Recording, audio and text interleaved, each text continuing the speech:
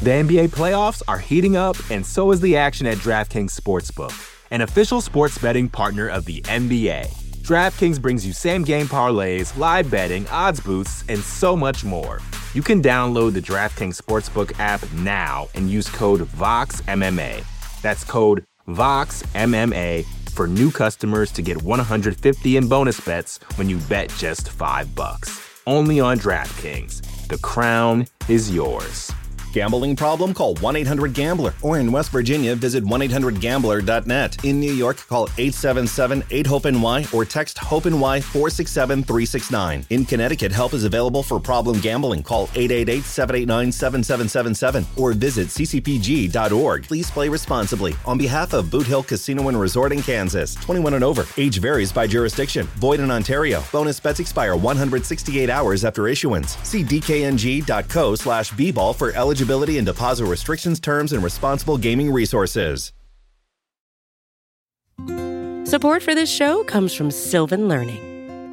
When children love learning, they can tackle any challenge life throws at them. Sylvan's Insight Assessment can help you determine if your child is ready for what's ahead.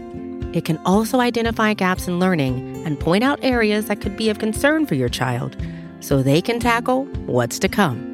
And right now, it's the best price of the year at $29. Go to sylvan29.com to learn more and get your child's assessment for only $29. That's SYLVAN 29.com. You're listening to the Vox Media Podcast Network.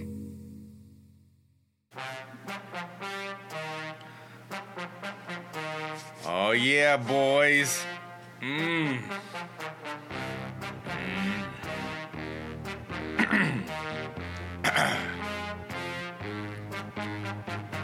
Mixed martial arts. Wait. You threw me off. You were way too late on that, Casey. Whoa, I was so. I've been so excited. I got like past excited, where now I'm just like, I had like an endorphin dump. So yeah. Casey, we were throwing off. Show starts now. Yeah. All right. Yeah. We were thrown off. Sorry. Shaheen threw me off. Everyone threw me off. We were talking other stuff. Guys, focus. We didn't get to do a weigh-in show. Yes. I mean, hopefully Casey's throat clearing got you fired up because the UFC is back at Abu Dhabi. And man, they are delivering a banger of a fight card, which goes down tomorrow. In fact, for those watching live at this time tomorrow, right now tomorrow, we're going to be smack dab in the middle of the prelims, which will then lead to an incredible main card and the storyline-filled main event to crown a new lightweight champion of the world. As we welcome you to MMA Fighting's live UFC 280 preview show, I am Mike Heck. So much to talk about, and I'm excited to bounce off of these two gentlemen joining us right now. We have the two minds, the two workhorses, the co-hosts of the MMA Fighting Ranking Show. But if I ran down their resumes and skill sets, we'd be here for a month. So I am joined first by Shaheen Al-Shadi. Very happy to have my bald brethren, my dad in crime, and Alexander K. Lee, the prince of positivity. Because, gentlemen, we are on the eve of UFC 280, less than 24 hours from right now. Casey, you are not Sean. We will see you later. Casey's just too excited. Casey's just too excited right now. Yes. UFC Sean, 280, baby. Now that you're back, I want to begin with you because with every pay-per-view, there is something to be excited about, right? At least one thing, maybe two. The UFC's most recent pay-per-view card was filled with absolute chaos and insanity the day before with the whole Khamzat Chimaev situation. So that was a unique feeling heading into a fight card. But in terms of excitement, in terms of how you feel about this card, in terms of the build to this thing, this one just feels different than most, if not all other pay-per-view cards this year. Is that fair to say? Do you feel differently the day before this card than you felt outside of 279 of any card this year thus far? Oh, absolutely, man. I mean, this is the card of the year, right? Like, if we're just being upfront with it, right away. This is the best card we've had all year in 2022. This might be the best card we get for quite some time. I know some of the ones at the end of the year are looking pretty tasty already, but like this is money, Mike Heck. Like this, like if you don't like this, if you're not excited about this, you're just not a fan of mixed martial arts. Up and down this card, tremendous matchmaking, storylines galore, fights that have, you know, big implications, fights that really matter. And then you look at the last 6 fights of the card. Chef's kiss. You cannot make a better 6-fight run than we end on Saturday morning. I was going to say Saturday night, but it's morning too. And that too, Mike Heck, we have a morning card. I love these morning cards. I know you do too. All of us do out here. So I'm just so excited to wake up, get a little coffee, get a little caffeine in me, get some breakfast, and just have violence on, like high class violence. This is tremendous, man. Everything from this main event on downward. It can't wait.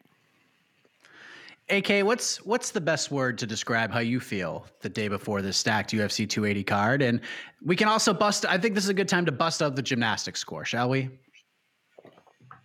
10 out of 10. 10 out of 10. What else needs to be said? This card, it's the degree of difficulty is super high. If everything goes right, this could be like the best card of the year, one of the most memorable cards ever, I feel. Regardless of who you're rooting for, whether you're rooting for Oliveira, Islam, Aljamain, TJ, Petr Yan, Sean O'Malley, whoever, there could be so many compelling, like the action itself will be compelling. The storylines coming out of the card, I think, are going to be fascinating. We're going to very likely have, our next title contender in 2 divisions. Possibly 3 if Beneil Dariush ever has any luck, or if Mateusz Gamrot beats him. There's just, it's going to be such an enjoyable show. So I'm not mincing words here. I'm not getting technical. I'm not nitpicking. If everything goes right, everything doesn't even need to go right. If this is like lives up to a fraction of its potential, this is going to be like a 9.6, like 9.7 out of 10. It's just such a cool card. And even if things go wrong early, I could just see the drama of the main card, the top 2 fights, top 3 fights, just carrying the whole thing. It's so good. It's so good. I'm so happy. It is not hard to be positive about a card like this. It's fantastic. 10 out of 10 potential. It's actually like, Sean, yeah, go ahead. Just real quick, because like we've been sitting on this for a while. Like this card was basically its fully formed version in this middle of the summer, right? Like I remember July, I think it was the Gamrot fight was made, and we just looked up and down at this main card in exactly this form and just be like, oh my God, like this is tremendous. This is great. There's no way in hell this lasts till October. Like this is so far away from when the date it was initially booked, but we did it. We made it. Like the MMA gods gave us one, man. I hope I'm not jinxing it right now, but oh my God. The fact that we lasted this long with this all sort of sitting here and pending, and now we finally are here, it's tremendous. Yeah, and the MMA gods took a couple fights away from us, but luckily, at least to this point, nothing with major significance in terms of storyline. So, and that's where I want to begin, the main event, Sean, because we have, like you said, we have known about this fight between Charles Oliveira and Islam Makhachev for months now. We knew that a new lightweight champion will be crowned in Abu Dhabi on this card. Charles Oliveira looks to go back-to-back on the list of most recent 155-pound title holders. He answered one big question this morning by making the weight, 154.5, takes on Islam Makhachev. This one is official. And there's just so many storylines here, Sean, whether it's about the matchup stylistically or the win streaks of both these guys or the legacy of Charles Oliveira, whether or not Islam Makhachev even deserved this fight, if he could silence those critics about getting this opportunity because he doesn't have that big marquee win, which again is not really his fault, and just everything that has been built to this point. But that's just a few of the storylines. But what storyline to you, Sean, is the most intriguing about this fight in your eyes? Because oftentimes you like to take us down a different road that makes us think outside of the box. First, can I appeal to AK over there, Mr. Weigh-ins, the weigh-in expert? I'm not sure how weigh-ins work. Now that Charles came in half a pound under, can we combine this and the previous weigh-in and all together just sort of average it out and retroactively give him the belt back? Just a little bit. Yeah, he is. Listen, he's been saying the whole time he's the champion. Yeah, that is how these things should work. In total, he only weighed 310 pounds for 2 lightweight title fights. Yeah, it took me a second. For 2 lightweight title fights. Retroactively, he never lost the title on the scale. We need to stop writing that. We need to stop writing that this is for a vacant title. It is now, in my mind, officially a defense. That's how I'm going to view it anyway. If he wins the fight, if he loses, I don't know, might have to talk about it a different way. But yeah, this half a pound under, fantastic. And credit to Islam as well, also half a pound under. The czar of weigh-in says so there it is. We've just brought this into existence. Mike Heck, this fight card, you asked about the storylines, right? The storyline that I have my eye on. Normally, I mean, there would be a lot to pick from.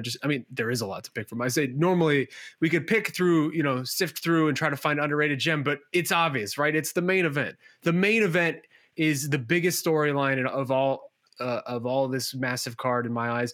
It's just tremendous up and down. The what's at stake here, is for both guys. The sort of Islam Makhachev has been this guy who has been sort of destined to be in this spot. It feels like for a long time, ever since he came into the UFC, we were hearing about Father's plan, Khabib's plan to sort of cede the title to him and continue this reign of Dagestani wrestling. Charles Oliveira, in the meantime, has become one of the most just frankly outrageous champions that we've ever had. He's probably pound for pound up there on the most exciting UFC champions we have ever had. He is putting together a lightweight run that is relatively unprecedented. Just in between him and Islam both, right? The two winning streaks that these two gentlemen are on. The longest winning streaks in the history of this division. And this division has had a lot of very talented fighters in it for, basically its existence. So the fact that we have reached this point with these two colliding win streaks, and again, the legacy stakes for Charles, because his resume is really starting to build into something utterly unique and impressive in its own right. I don't want to even just invoke the name Khabib already this early into the show, but there are stakes out there for Charles and for what this could mean for Charles, which is why the weigh-in situation last time was unfortunate, because he would be approaching basically the all-time title defense, tying the all-time title defense record for this division. Just up and down the card, if you were to make in a lab a fighter who could beat Charles Oliveira, you would probably make someone like Islam Makhachev. And if you were to make in a lab a fighter who could do very, very well against Islam Makhachev, you would probably make a fighter like Charles Oliveira. So altogether, the way this is sort of colliding at once, it's amazing. I can't wait for it.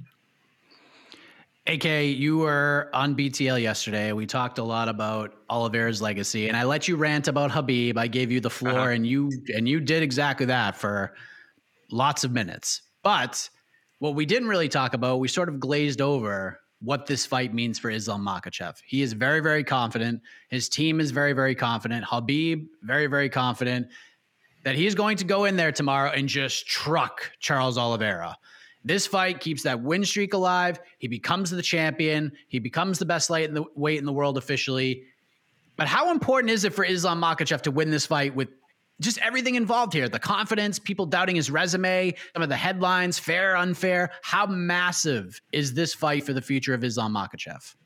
It's huge, especially when you're the chosen one, when you're, Khabib's dad's, favorite pupil or what have you. Like, and the other thing is, if he beats Charles, I would think we can agree that's bigger than any win Khabib had, right? I mean, as far as quality of opponent, because Khabib's last few wins, Gaethje, Poirier, amazing. But again, Charles beat those guys too. Conor McGregor, huge win. I mean, name-wise, magnitude-wise, for sure. That's, this won't topple that. But I think we can agree Charles is a much better fighter than Conor McGregor, at least at this stage of their careers. So, and even back in 2018, I'd probably pick Charles to beat Conor McGregor. So that's huge. That's huge for Islam. We talked about how much pressure there is on Charles, but I think as we've gotten closer to fight night, people are starting to realize that there is just as much, if not more, pressure on Islam. He's also kind of the hometown guy. Now he's not from Abu Dhabi, but there's this huge fan base that supports him and Khabib and that whole team. So he's going to have the energy of the crowd behind him. I don't think he's ever been in a situation like this. And I'm not saying that's going to affect his performance, but it just is notable, like as far as how big this moment is for him. I don't know if he beats Charles and then becomes like as big as Khabib did. After Khabib beat McGregor, he was like a legitimate draw in his own sense. I don't know if Islam reaches that yet, but he certainly gets there on the way. If he puts on like a really commanding performance over Charles, either by finishing him or like a 50-45, 49-46, like really convincing decision win, I think that would do him well. But yeah, it's just a great fight. And I just want to say a couple of things. First of all, we mentioned earlier, like that we didn't, we lost a couple of weird fights to keep this card alive. We should also say, I think the MMA gods may have put some of the some of the heat on Jose Youngs. Jose Youngs, who has been on site all week doing amazing work. Check out his interview with Dana White, by the way, that went up this morning. He has gone through hell. He's mentioned some of it on social media, but there's a whole – you guys don't know what Jose has been through to bring you guys footage and video and all this coverage. So he may have taken some of the pain so that this card could stay together. And the other thing I want to say is just going back to the title fight, we have had some – great title fights this year, and this might be the best one. I was looking back and I'm like, we got some really great matchups that we want to see, and that most of them turned out pretty good. Ngannou Gane, Yuri and Teixeira, maybe the most fun light heavyweight title fight I'd ever seen. I was glad that we got the Adesanya Whitaker rematch. I know it wasn't the most exciting fight, but it was a fight we wanted. Edwards and Usman in retrospect, maybe not the most highly anticipated fight, but now forever notable for one of the greatest finishes ever. What else did we see this year? Charles and Justin Gaethje, it was a title fight, even though Charles couldn't win it. That was super exciting. Volkanovski Holloway, that got resolved. We just had so many, with the exception of Esparza and the Namajunas rematch. We've been very lucky with title fights, and this might be what a way to cap things off. I know we have another event coming up in. We have more events coming this year, but this to me is the peak. This is the peak of the year for me, and I expect it to deliver fully. Just awesome stuff. Yes, of course. Don't want to leave out Davis Figueiredo and Brandon Moreno, and then Brandon Moreno, Kai Kara France, the interim title fight. I mean, so many good title fights. But to kind of bounce off that question I asked AK, Sean, who needs this one more? I mean, it's a title fight. It's a main event. It's must win. I'm not a moron, but with the weight miss and being stripped of the title, being the underdog, having that chip on his shoulder, is it Charles Oliveira that needs this more, or is it Makhachev for the reasons I just brought up to AK? Who needs it more is an interesting way to phrase it coming into something like this, right? Because obviously both guys feel like they need it more. Both guys would like this to be a part of their legacy. Both guys would like the financial rewards that come with becoming champion and continuing on as champion if you're Charles Oliveira. So who needs it more is, again, an interesting way to phrase it. But just if you're looking from an outsider's perspective, it does feel, just from my view, that Islam Makhachev would need this more. Charles Oliveira is already Charles Oliveira. If he never fights again, if he never wins again, he is already a UFC lightweight champion who is the all-time submission leader in the history of the sport, right? And he has his trophy case. He has his flowers to a certain degree. We will consider him an all-time great, regardless of what he does from here on out.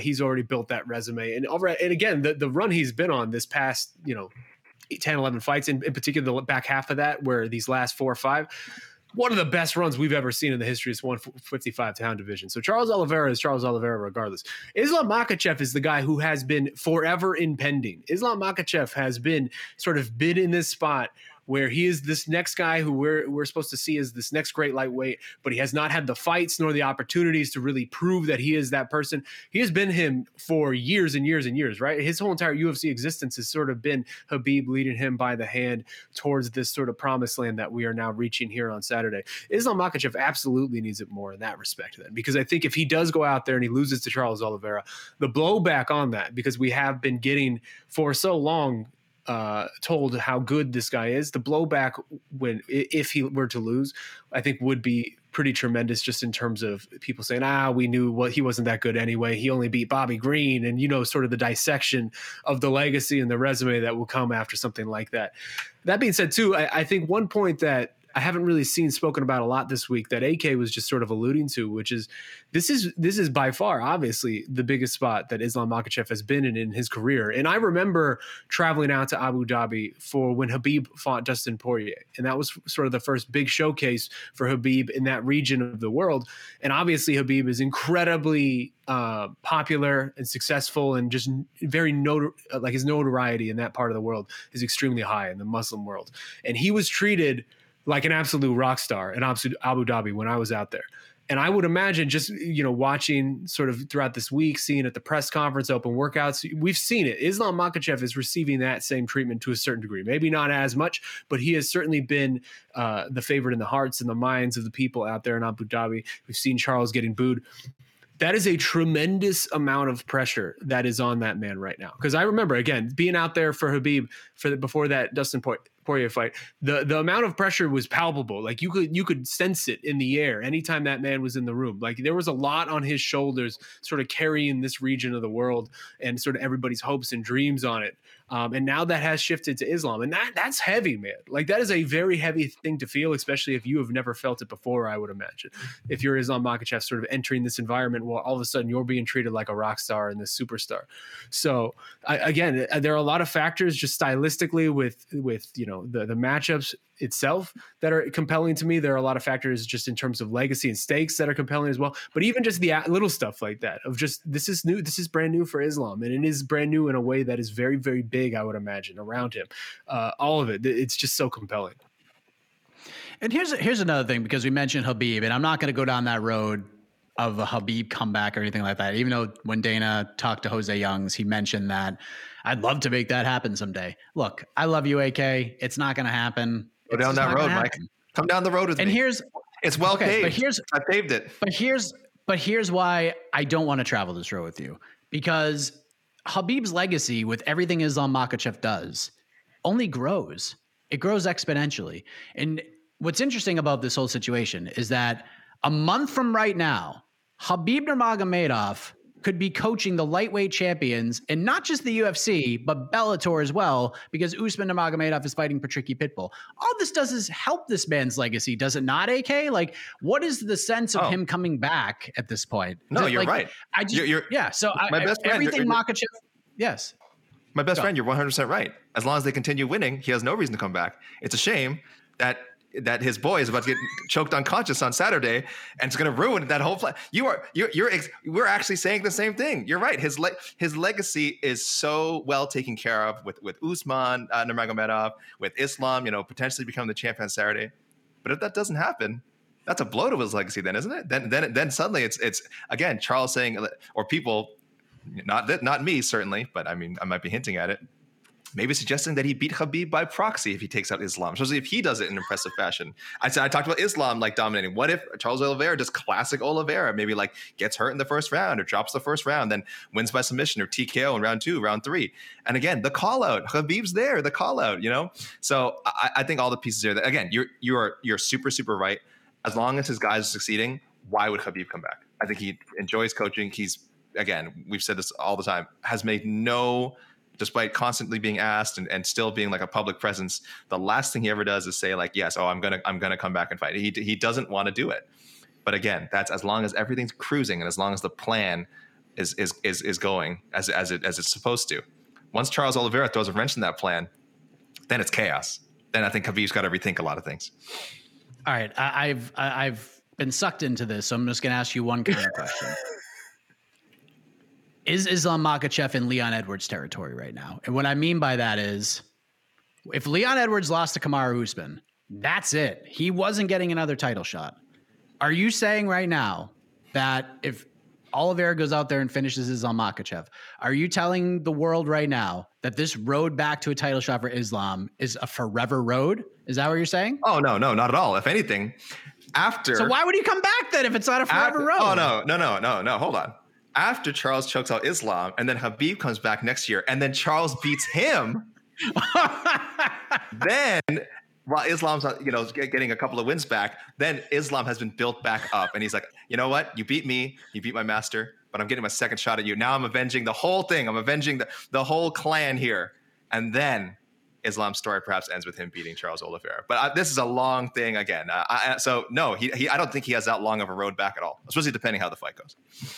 I got to tell you, AK, I've been so against this argument, but when you presented that last point, I'm intrigued. I'm at least intrigued by it. I'm getting closer to sitting back on the fence. I still don't think it happens, but if it happens exactly the way that you paint that picture, you got to put that picture in the Louvre, man, because that's incredible. The current betting line right now is Islam Makhachev -190 favorite. Come back on Du Bronx, +160 currently. AK, is this line correctly in your opinion? Are you stunned by this at all? Sorry, Mike, say the line again. -190 for Makhachev, +160 for Oliveira. Yeah, like a lot of people, I thought you said -190 for Islam? Islam's the favorite, -190. It doesn't surprise me that much. It doesn't surprise me. I was going to say, I thought I heard you wrong. I thought you said that Islam closes I guess not closed yet, but had become the underdog. Man, there's just a lot of people who see Charles as a vulnerable champion, a fun champion, a great champion for sure. But the fact that he gets hurt in all of his fights. Now, I don't know if Islam's going to come out the same way, but Shaheen said it earlier, like if you're going to design someone who can sort of foil what Charles does, because look, he's great on the ground, he's great off his back, but man, we've seen how consistent, solid wrestling, powerful top control can snuff out even the best jiu-jitsu artists. And I mean, and Islam has that. He's not quite the level of athlete as his boy Khabib, but I still think he's a plus athlete. I still think he's very good down there. So he's going to go if it's going to be a fast-paced fight, he can certainly keep up with Oliveira. If it's going to be slower, more methodical, he can win a fight that way too. So this is what's going through the head, I imagine, of most bettors, and why I don't know if the line has moved at all, but why he is now the favorite, or if he's been the favorite this whole time.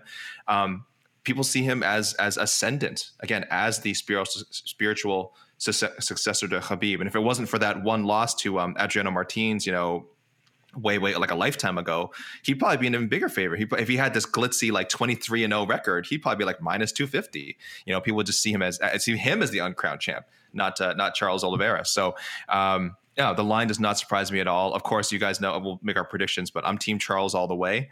But it does not surprise me that people are doubting him. I think there's a lot of Jed Meshew listeners out there. I think that might have something to do with it as well. We will get to picks. We have a lot to talk about here. But Sean, we talked about this on BTL yesterday, so I'm curious to get your thoughts on this. What's your biggest stylistic question about this fight? Biggest stylistic question. I mean, biggest stylistic question is just what happens when these two styles meet in the middle, because the fact what Charles Oliveira ultimately has become over these last few fights, and really the 10 fight streak, 11 fight streak is very impressive, but just the last 4 or 5 in particular, this man has weaponized his reputation in a way that is really interesting, and I can't find many parallels to it just looking throughout MMA history, right? I was on with the No Bets Barred boys earlier this week, and we were talking about this as well. And the closest comparison we could find was Fabricio Verdum, in the way of just weaponizing his skill set, but also his reputation in a way that he has almost changed the math when it comes to MMA, right? Because lately, in particular, for this title run, when we see Charles Oliveira get hurt, he flops, even remotely hurt, like stunned or whatever, he will flop back to his back, and then there is a choice that the opponent has to make, right? Am I going to jump in to the guard of the man who has the most submissions in UFC history, the man who is, this brilliant grappling wizard, or am I going to let him recover, give him time, and stand him back up? Against Justin Gaethje and others as well, it's just been this sort of thing. Okay, I don't want to jump down on the ground with him. I'm going to let him back up. And that gives Charles time to recover. That gives him time to reset. It's again, just changing the math a little bit more in his favor every single time he does it. And it's a funny thing because, like, we have seen Charles be wrestled, right? Like, we have seen Charles be controlled from the top. Paul Felder almost blasted his head off with elbows. That was the last time this man has really seen defeat or any sort of setback. We have seen fighters use the approach that Islam will likely use against Charles to great effect.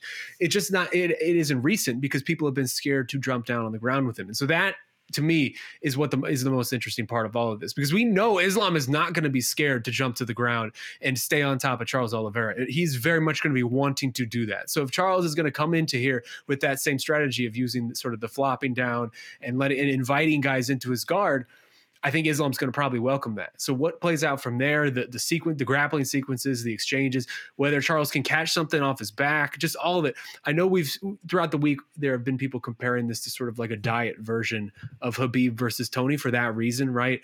Same type of grappling attack for Islam, and then the chaos factor that Charles has that Tony very much embodied as well. That comparison to me seems apt, even if it makes me feel a little sad, because obviously we should have had that fight 40 times over, and we don't need to go into it. But I do like that comparison to that degree of just this Dagestani wrestling versus absolute pure grappling chaos. Like, what can you do in those scrambles? How can you circumvent a lot of the attacks that Islam and Khabib similarly used? So for me, that is the most interesting part of all of this is Charles Oliveira, again, has weaponized his reputation in a way that very, very few fighters ever have.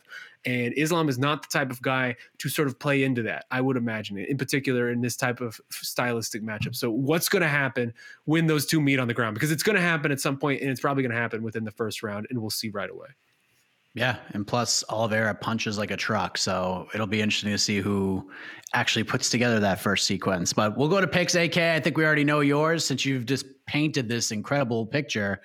How does Oliveira win, AK?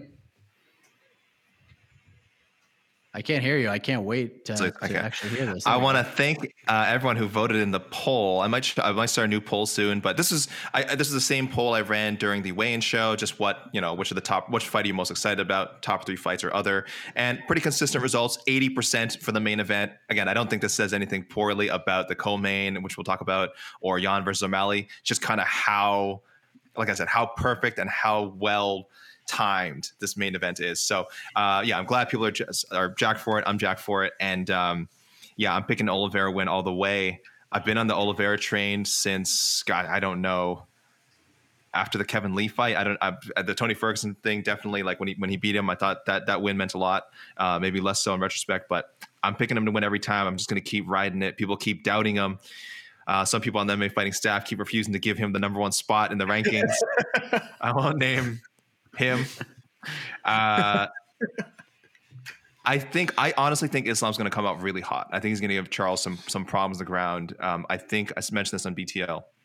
We could see like a 10-8 first round for Islam. Just gets him on his back and it's just pound on him. And Islam's, and Charles defending himself, throwing up a few submissions, doing enough obviously not to get stopped. He's getting hurt, but not in real danger. But just dominant first round by Islam. Some significant strike counter, like Islam outstruck him like 54-2 or something in the first round.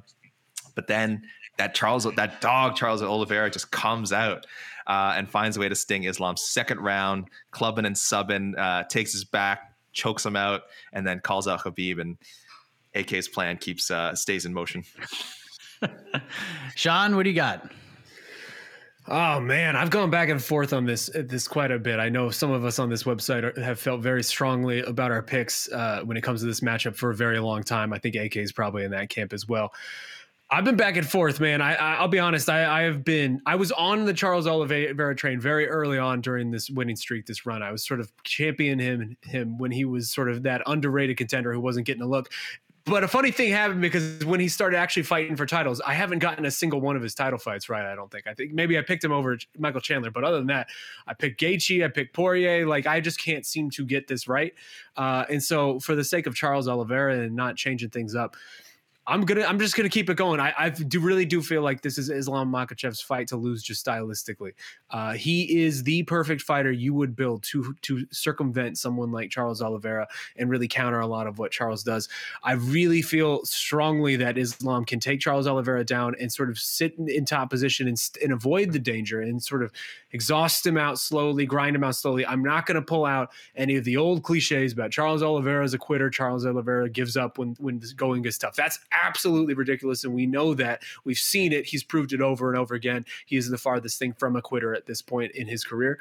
That being said, I do think Islam Makhachev will wear him down over the course of 3 or 4 rounds and then pound out sort of a 4th round TKO type of situation and become new. That's just how it looks to me, but I would not be stunned either way. And again, if Charles Oliveira can overcome this after continually being doubted over and over and over again, and now to come in once again as the underdog in this title fight, and if he's able to do it again, we're looking at easily one of the greatest lightweights and just generally one of the greatest fighters and most remarkable careers we have seen in the UFC in a long, long time. I've said this many times on Heck of a Morning, a lot this week, so I'll say it again here. Everything on paper tells me Islam Makhachev wins this fight.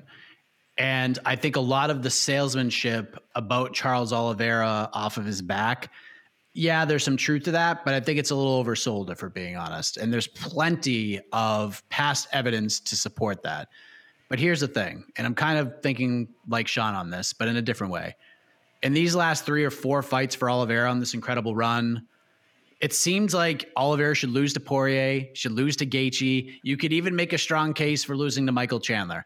And the man just keeps finding ways to pull the chaos card out of the deck, slam it on the table, and just love it before delivering some just ridiculous finish. So I have no technical breakdown for this prediction. This is purely vibes, but I'm playing the Ric Flair card. And even though he doesn't have the title right now, Charles Oliveira is the man, and to be the man, you got to beat the man. And until I see somebody actually beat this man with my own eyes, I'm done doubting him. This man is just defying logic right now. It doesn't make sense, this run that he's on right now, and it's going to end at some point. At some point, he's going to dive into the fire a little bit too deep. But until I see that, I'm picking Charles Oliveira. I'm not doubting him anymore. So my official pick, with just pure guess, Charles Oliveira, second round KO TKO. That's what I'm going with. And very little confidence in that pick, but I'm just done doubting this man. But I can't wait. We could spend another hour and a half on this fight, but we're not going to, because I want to move to the co-main event. The NBA playoffs are heating up, and so is the action at DraftKings Sportsbook, an official sports betting partner of the NBA. DraftKings brings you same-game parlays, live betting, odds boosts, and so much more. Don't miss out as the NBA postseason winds down. And new customers to DraftKings can bet $5 to get $150 in bonus bets instantly. You can download the DraftKings Sportsbook app now and use code VOXMMA. That's code VOXMMA for new customers to get $150 in bonus bets when you bet just $5. Only on DraftKings. The crown is yours. Gambling problem? Call 1-800-GAMBLER. Or in West Virginia, visit 1-800-GAMBLER.net. In New York, call 877-8-HOPE-NY or text HOPE-NY 467-369. In Connecticut, help is available for problem gambling. Call 888-789-7777 or visit ccpg.org. Please play responsibly. On behalf of Boot Hill Casino and Resort in Kansas, 21 and over. Age varies by jurisdiction. Void in Ontario. Bonus bets expire 168 hours after issuance. See dkng.co/bball for eligibility and deposit restrictions, terms, and responsible gaming resources. Support for this show comes from Sylvan Learning. As a parent, you want your child to have every opportunity, but giving them the tools they need to tackle every challenge, that takes a team. Now more than ever, educational support tailored exactly to what your child needs can make all the difference. That's why parents have trusted Sylvan Learning for 45 years as the ultimate teammate in their child's educational journey, instilling in them a love for learning and a passion for reaching the next level. And Sylvan's Insight Assessment can identify gaps in learning and areas that could be of concern for your child. It's a 360-degree view into your child's learning that you can't find anywhere else, and helps ensure that your child didn't miss something in school that might put them at a disadvantage in the future. And right now, it's the best price of the year at $29. Go to sylvan29.com to learn more and get your child's assessment for only $29. That's SYLVAN29.com.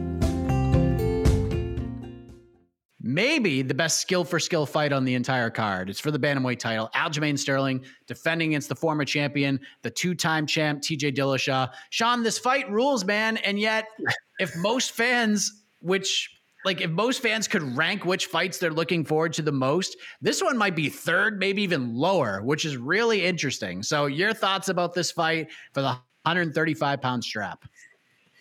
You're right. You're right, Mike Heck. This fight does rule, and it's not getting the attention I think probably that it should. And it's not any secret why, right? Look at this fight in an absolute vacuum. Skill for skill, style for style, like the actual matchup itself is compelling. But if you sort of extend outward and look at it more broadly, there's a lot of factors that I think are playing into people's not apathy towards it, but maybe lack of excitement compared to relative to the other fights, right? Aljamain Sterling, it still feels like doesn't get a lot of the respect that he deserves from the fan base. He's not a very beloved champion right now. He certainly doesn't do himself very many favors in that regard, just publicly with some of the things that he sort of does and says and just et cetera, et cetera. We don't need to get into it.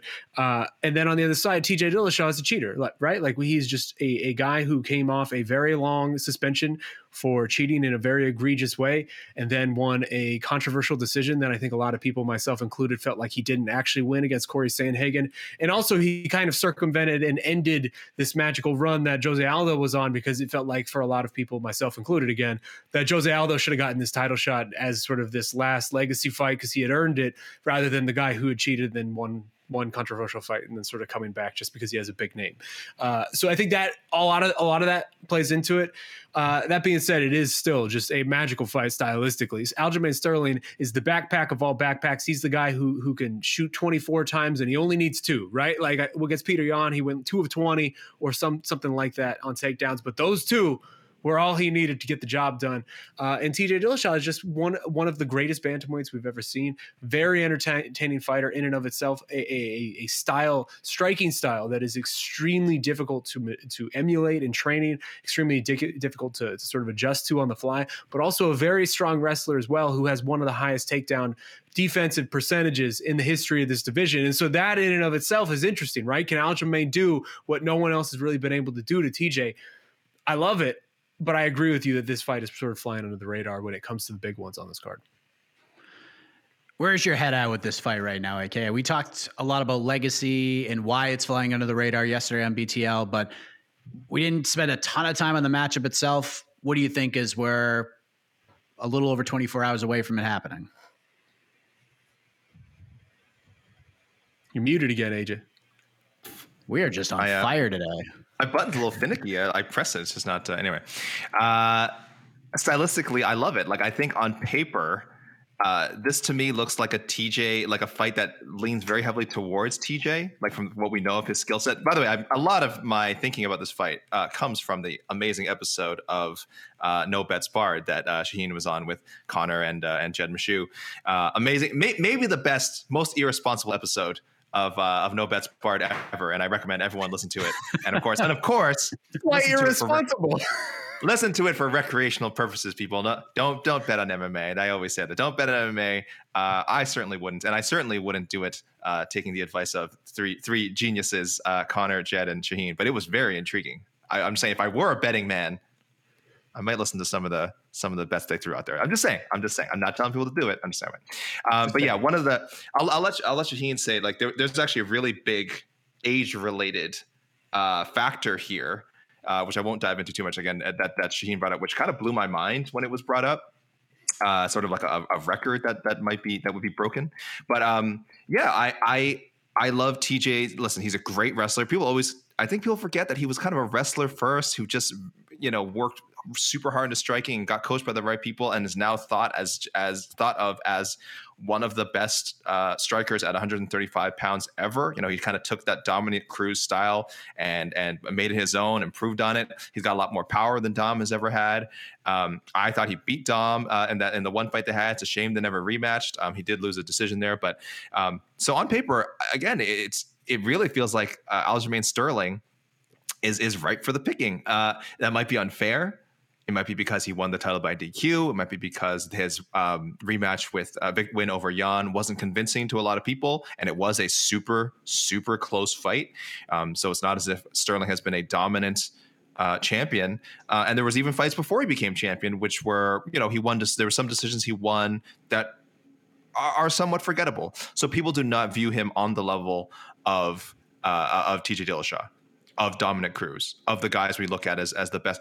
People were saying that if Jose Aldo had gotten this title fight, that they would favor him over Aljamain. So I'm a little surprised that Aljo is actually going in as the favorite for this fight. But listen, he's proved a lot of people wrong, I think, with some of his performances. Again, say what you want about the second Jan fight. He came out with the win. He came out with the victory. He did enough to convince two judges that he won. Will he be able to do that at 280? Because I do think the fight is going to go to a decision. I don't know. But he has certainly earned the right to be the favorite. I think he's earned a lot of respect from people. And I just wish the stories going to this fight could be a little bit more inspirational. And it wasn't, the guy who won by DQ to win the title versus the guy who just missed a chunk of his career because he admitted to cheating. That's how a lot of people are going to view it. And that's unfortunate because just in cage wise, again, as good a bantamweight fight as you can make right now. Look, we're all going to have adrenaline running through our bones, our bodies for the next 24 hours, waiting for this fight card to happen. The excitement is everywhere on Twitter. So if you're looking for something to watch, I'm going to give you all a little homework assignment. Go back and watch TJ Dillashaw versus Corey Sandhagen. You're going to view it differently watching it the second time. I promise you.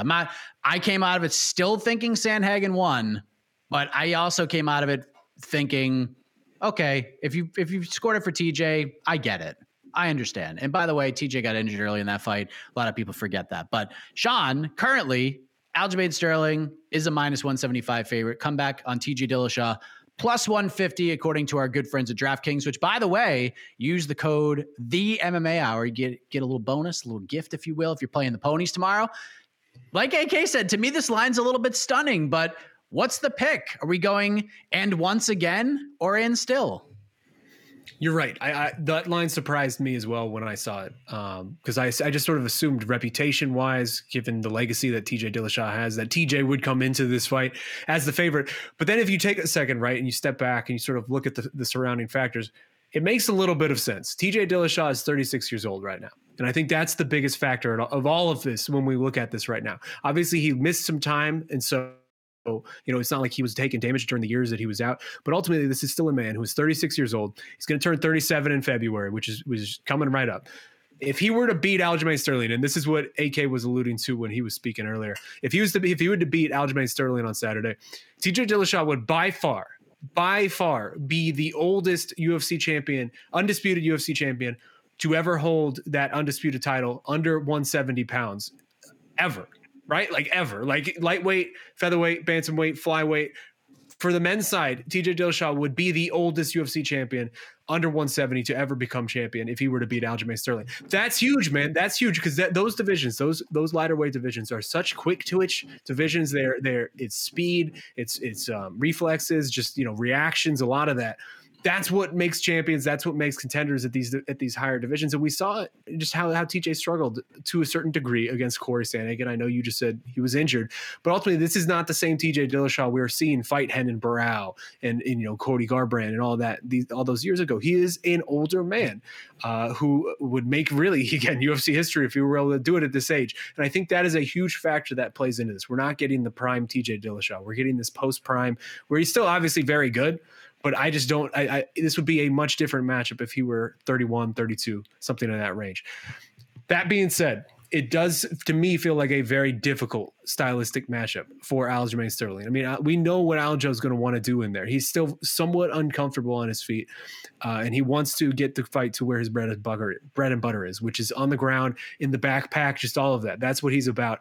TJ Dillashaw doesn't really let guys get to that spot. He doesn't get taken down. He doesn't really get controlled on the ground at all. I think Jed earlier this week, Jed Meshew, our good friend, had a great stat on No Bets Barred where I think it was something to the effect of like 88 seconds total, or I could be butchering that number, so don't quote me exactly, but 88 seconds total was how long TJ Dillashaw has been controlled in his entire UFC career on the ground, which is a very long career spending a lot of fights. So it just doesn't happen very often. And for me, that is one of the biggest factors coming into this. And I think that's going to be something that's very difficult for Aljamain to overcome, is that idea of where he wants to get the fight is the most difficult place to get it against a guy like TJ.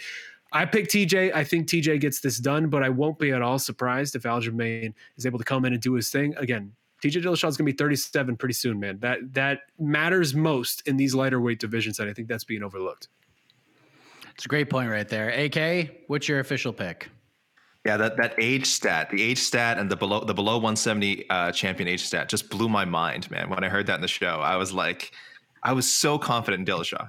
I'm so confident because if we're just going skill for skill and looking at the statistics, takedown defense, the control time, all that stuff, it's like, how can Aljo win this? But he's rapidly improving. He's a very strong wrestler. Like we always say, we were saying, oh, he rarely gets controlled, but you could see that being the story of the fight somehow. Imagine if Aljamain does, he's a bit younger, he's had a bit less mileage. Imagine if he just has more in the gas tank and that wrestling does start going off in like rounds 3, 4, 5. Then we start bringing that up and going like, man, no one has ever done this to TJ Dillashaw before. And MMA is such a business, such a form of entertainment of the never before seen. So is this the first time we see it? So I'm still, again, I cannot go away with what I know of TJ's skill set. Mike, you're right. The Sandhagen fight, it was whether you thought he won or lost, Dillashaw, it's a revealing fight. It is a revealing fight. And it does tell us a lot about this. It does tell us a lot about why Aljamain probably is getting that champion's respect, why he is favored. But I still like Dillashaw by decision. I think he's going to do enough in the early rounds, even if he does fade, even if father time does start, taking its toll on him. I think he'll do enough to win. Could be controversial. I hope not.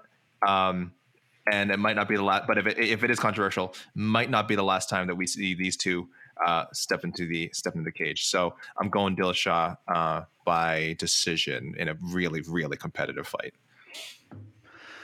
Aljamain Sterling, and I might even be just playing this real safe here.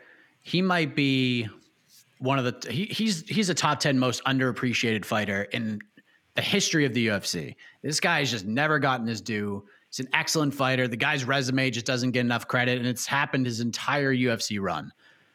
Having said that, I do think this is a really, really tough matchup for him. Aljamain said to TJ during the final face-off, because they were sort of mic'd up on the UFC stream, that they ain't wrestling, they're going to strike. He's going to give TJ what he wants. And if that's the case, good luck, man. Good luck to you. I think it's more gamesmanship than anything. But man, I just think TJ's wrestling is really good. It's very underrated. And like Sean said, with that ridiculous number of 88 seconds, if you get him down, he gets right back up. And I think the guy who's controlled him the most is Dominic Cruz. And it was for like 30 something seconds after like 3 or 4 takedowns in that fight in Boston. So the big question is, can Sterling get the back? He needs to get the back. This is what the bread and butter is. He's got to get his back. And if he can't, what's he going to do? Because I think he's going to be in for a very tough night if he can't get it. And I don't think he will. So give me TJ Dillashaw to win this fight. I do think that the final 2 rounds are going to be a battle of wills. I think both guys are going to fade down the stretch a little bit. But I do think TJ starts to pull away in the later rounds. So I don't think this fight gets finished. I think we're going to the cards, and I think Dillashaw is going to win by decision and make some history in the process. So I can't wait for the fight. I could be totally wrong, and that's the beauty of this card, because we can have these kinds of conversations about a lot of these fights. Now, we could break down the next 4 fights with ease, gentlemen, but then we'd have a 14-hour preview show, and I don't want to do that. So, Sean, I'm just going to let you choose one other fight on this card that we haven't discussed and wax poetically on. Of course, there's the low-hanging fruit of Petr Yan versus Sean O'Malley, but everyone's talking about that. So maybe you want to dig a little bit deeper here. What fight interests you most outside of the 2 title fights, and why? Oh man, you're really stealing my thunder. I was going to take that low-hanging fruit, and I was going to enjoy that low-hanging fruit. Take a big bite out of it, because that's munch on it. A big bite. Munch on it. It's lunchtime. I'll munch on it a little bit. It's such a good fight, right? Because like, there are so many factors going into this. I think a lot of people still feel like Petr Yan is the best, if not the second best 135er in the world. We don't even have Sean O'Malley in our rankings on MMA fighting. That's how we think of Sean O'Malley as a website, apparently. We don't think he's a top 15 benchweight.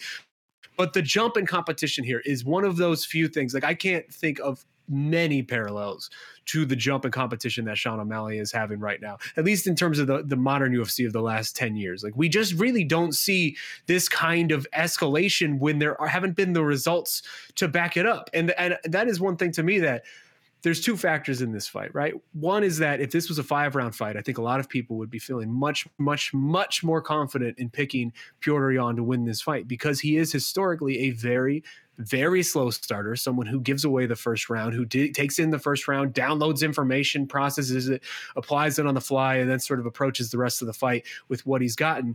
You can't really give up one of the rounds when there's only 3 rounds. Whereas Sean O'Malley is this incredibly fast starter who gets all these first round knockouts, and he's very dynamic. He's very explosive in this first round. And then we've seen him sort of start to, if not fade, at least get figured out over the course of fights. And so that in and of itself is interesting, right? This is a 3-round fight. If Petr Yan's going to do the same thing that he always does, he might lose this first round. Then he has to win the next 2. Can he do that? Or is he going to switch up his whole strategy and sort of be more aggressive against this guy who's very boisterous and very in his face? That is interesting, but also just the fact of, like, Sean O'Malley is this guy who he's been in the I'm trying to think of a way to phrase it, but essentially, like, he has been in the UFC longer than you would think, right? Like, if you just like said, hey Mike, how long has Sean O'Malley been in the UFC? I think a lot of people would say, oh, he's been there maybe like 2-3 years. Like, he's still an upcoming prospect. We're on year 5 with Sean O'Malley. And we still have so many unanswered questions with this guy in regards to his ceiling, in regards to what happens when the going gets tough. We have seen twice now things get weird, or, him having to come back from adversity in these fights, once in the Chito Vera fight and once in the Pedro Munoz fight. And both those fights ended up in a very strange places, right? He lost one, the other ended up being a no contest. We have not seen Sean O'Malley come back from adversity. We don't know if he has that in him, that dog in him, to be able to not be that front runner, but to mount a come from behind victory, to overcome, whatever's coming his way, and then and adjust and make the changes on the fly and ultimately come out victorious. We don't know if he has that in him. Whereas Peter Yan's a dog, man. Like, we know that dude is ice cold, and he absolutely has that in him. And so those kind of questions, I'm really looking forward to seeing an answer, because Petr Yan is absolutely the type of guy who's going to bring that out of Sean O'Malley, and maybe vice versa in that regard. So just the way this bantamweight division has shaped up, where we sort of have the stakes with this fight leading into Saturday night, I absolutely love it. We've sort of been calling it a round robin, a Grand Prix style, to see who's going to be the next up in line at 135. And I think we all firmly believe if Sean actually pulls this off and pulls off the upset, he will be getting that title shot regardless of his loss to Cheeto, and the fact that Cheeto's one of the other people out there. That's just sort of how the sport works. So just the stakes involved in this, the questions that will be answered, just all of it. It's all so unknowable, and it's all sort of in the air right now. And I absolutely love fights like this, where we have no actual idea what we're going to see when these two guys collide. We think we have an idea, but we could be totally wrong, and it wouldn't be very shocking. So to me, all of it just makes this so compelling. AK, there's a song, an old song. It's called "What a Difference a Day Makes." And on BTL yesterday, you talked about Manon Fiorot versus Caitlin Chookagian being your circled up fight. But I know you, AK. You're my best friend, and you are not a fan, to say the very least, of any fighter missing weight for any reason, which Caitlin Chookagian did for this one. So with that in there, is this still at the top of your list? Do you want to react to the weight miss, and did anything change? Still up there. I definitely want to take the opportunity to talk about another fight, but I will say disappointing for Chookagian. Really, I mean, look, it's a tough road back for her to get a title shot anyway. If she beats Manon, I mean, she stops Manon from getting a title shot, but does not necessarily get a title shot herself. She's had a title fight already, pretty one-sided. Her fighting style is not the most exciting, if I'm putting it kindly. She wins fights. Listen, I'm not taking away from what she does. The most important thing to do is to win fights, and she does that real well. So she should keep doing what she's doing. But yeah, missing weight's a bad look. If she loses, it's going to push her way, way, way far back in the contenders line. Because like I said, what she has going for her is that she keeps winning. So even if she misses weight, even though she missed weight, I don't know how much it hurts her as long as she wins. Because even if she'd made weight, she wasn't getting the next title fight anyway. So this may just be viewed as a blip. 1.5 is pretty bad. Anything heavier than that would have been considerably worried. When you're missing by 2, but if you're still in the 1.5 range, I don't know if the UFC is going to kill you for it. Casey and I were talking about this before the show, that we at least appreciate that she didn't drain. Like it sounded like from reports that she kind of knew she wasn't going to make it. The weight just wasn't coming off. So she was not the last person to show up. She showed up probably like an hour within the first hour, or a little after the first hour, missed the weight. We found out pretty shortly after she wasn't going to make a second attempt. She had time. She's like, no, I'm not going to do it. So in that sense, at least we kind of appreciate that she knows her body, and she knew what she was doing. But yeah, if you're the UFC, you can't be happy about it. Stakes still the same for Manon Fiorot, so that's good. But yeah, if she loses, this just mucks up that flyweight title picture a little bit more. Thankfully, we've got Grasso. We've got some other challengers coming up. But it's intriguing. But yes, I'll bump it down a notch below now. The Makhachev Malcolm Gordon fight. This isn't so much as like, I think this is going to be an exciting back and forth fight. My fellow Canadian Malcolm Gordon, very much being sacrificed to the fast rising Makhachev. I believe last time I checked on DraftKings, I was minus 1150 or something like that favorite, which is absurd for a 22-year-old in his third UFC fight. But with everything we know about him, his great amateur experience, his very championship friendly, wrestling heavy fighting style, I mean, the line is reasonable. That's the crazy thing, is a lot of us are looking at that minus 1100 line and going like, yeah, that's where it should be. So this should be a good showcase for him. Probably the last time we see him this low on a card ever again. From here on out, it's fight night main cards. It's probably pay-per-view main cards. At the very worst, on a pay-per-view, he's going to be the featured prelim. So enjoy these kind of moments while you can, because that Makhachev boom is coming if it hasn't already happened. He's going to own 2023. And as Jed Meshew always says, very likely will be competing for titles in 2 divisions. So I want to see him get a finish. That's the thing here. He had a super tough opponent in Charles Johnson last time, so no shame in not being able to finish him. Malcolm Gordon, a good fighter, but a guy who gets finished a lot. So if he controls him for 3 rounds, great. That's cool.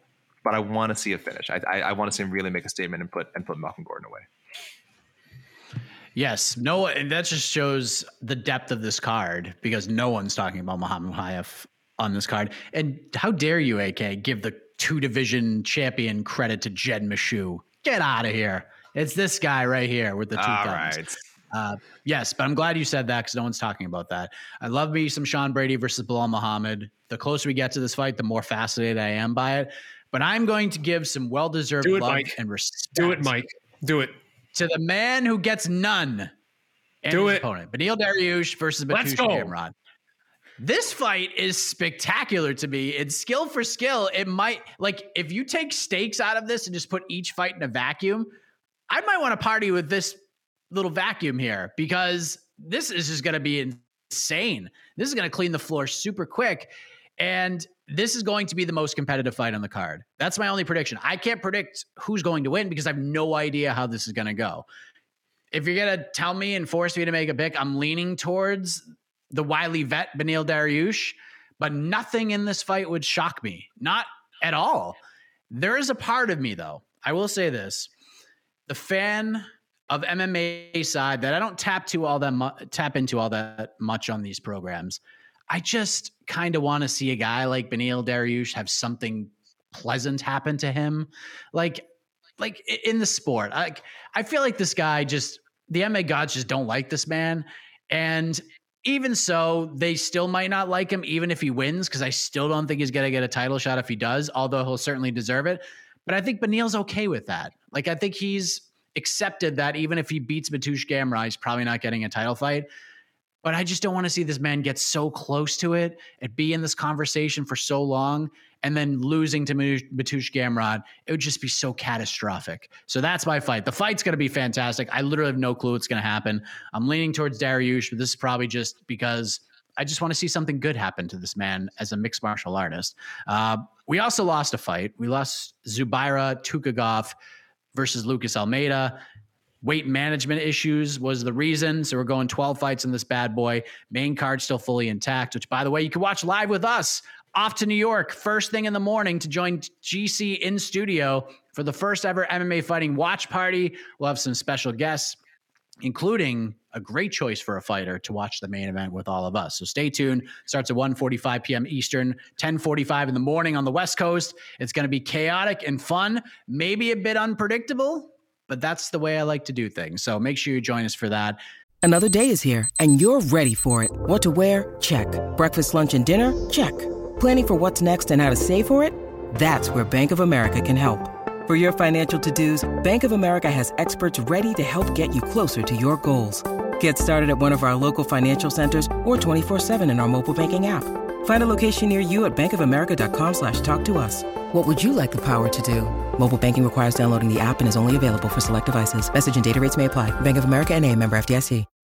When you need mealtime inspiration, it's worth shopping Kroger, where you'll find over 30,000 mouth-watering choices that excite your inner foodie. And no matter what tasty choice you make, you'll enjoy our everyday low prices, plus extra ways to save, like digital coupons worth over $600 each week. You can also save up to $1 off per gallon at the pump with fuel points. More savings and more inspiring flavors make shopping Kroger worth it every time. Kroger, fresh for everyone. Fuel restrictions apply.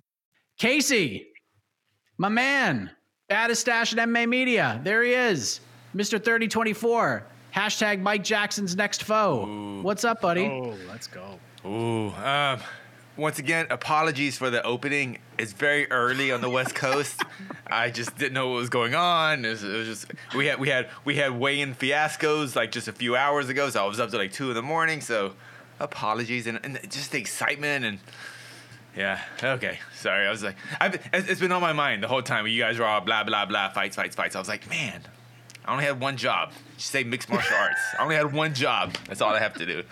So apologies. It's all good, my man. It's all good. It's all good. And for a card the like throat this, clearing. The throat clearing was actually on beat, so it actually didn't seem like it was. I think it threw me off. I think so. I was throat cleaning on beat, so it messed me up. All right. Let's go to the peeps. Let's take some thoughts from the peeps. We'll take a few. We're rolling here. We did pretty good. Say, it speaks to the depth of this card that we spoke for an hour and like only now mentioned Mateusz Gamrot and Beneil Dariush just fighting an absolute banger for crazy stakes and like just one of the most unpredictable. And like you said, Mike, like that's going to be the wildest fight on the card probably. See, and the fact that we just now mentioned it like an hour in. There's another one too. There's another one that like literally nobody's talking about at 205. 2 top 10 dudes getting after it, which is going to be even more like. That's going to be just pure chaos for as long as it lasts between Krylov and Ozdemir. But are both in top 10? Are both yeah, guys? I think so. No, Krylov isn't. At least not for us. Krylov. Is he 11? Oh, yeah, okay, not maybe, for us. In the UFC rankings, he is. Yeah. I'm a little. Krylov is a Favre. I'm a little ashamed of AK because Volkan's AK's guy. Yeah. He didn't bring him up once. Like I feel like he almost did him a disservice. No time. I'm not touching that. I'm not touching that fight. I got no prediction for that fight. I got no clue how it's going to go. I'm not touching it. And by the way, we mentioned the Dariush Gamrot fight having stakes. I don't know if our viewers agree because I put up a poll. Who is most likely to earn their first title shot at UFC 280? Sean O'Malley, of course, in the lead. Big time. 50%. 50%. Manon Fiorot tied for last is 16%, and then Dariush at 19%, Gamrot at 16%. So I don't know if that lightweight fight does have a lot of stakes. Is that you seem surprised by Manon? Is that surprising to you? Because that's not surprising to me. I'm thinking people just think she's not going to win. Yeah, death taxes Caitlin Chookagian by decision. Yeah, right? Like that's really the issue. Yeah. Yeah, we've seen this story. If you don't before. bet on Chookagian, you're out of your mind. Especially she's the underdog. She's the underdog in this fight. It's crazy. And what was it like minus 240 by decision or something? Yeah. Not that I encourage, or plus 240. Plus 240, right? Chookagian by decision will get you a plus 240. Or at least it did. I don't know what it is right now. Not that I care about those sort of things. That was just a random, off the top of my head, guess. Well done. Well done. All right. Uh-oh. A Volkan question. Did Volkan look a little puffy on the scale? I didn't watch the weigh-ins. AK, you're the weigh-in. You're the weigh-in expert. I wasn't looking closely. I don't think he's puffy. How old is Volkan now? Volkan, he's only 33, but he's never been like super jacked, has he? He's like in good shape. I don't think he looks puffy. Yeah, I don't think he looks puffy. That's a little. Come on, dude. I just think that's the first time someone's referred to a 205 as puffy. I don't know. Just puffy. It just popped when I saw it on the screen. While you're looking, Casey, let me just throw this out. Do you guys how do you feel about the idea of Alexander Volkanovski being the next up in line here at 155? Like, do you like that? Because I don't know that I'm on board with it quite as much as it seems like everybody else is. I don't know if he is though. Like, I know Dana said it makes sense, but even when Jose talked to Dana today, he was like, I don't know if that's happening or not. So I think it just kind of got blown out of proportion in the media a little bit. Like, those words were twisted into a whole other thing. I just think with the UFC going to Perth, I just think Volkanovski's going to defend the other belt. I could be wrong. And I just think there's so many other factors in play here. One of which, I hate to say it, Conor you're going to McGregor. say it. Yeah. Conor's, especially if Charles wins, I don't think he's going to fight Islam. And I think that's just an atrocious idea for him if he would accept that fight.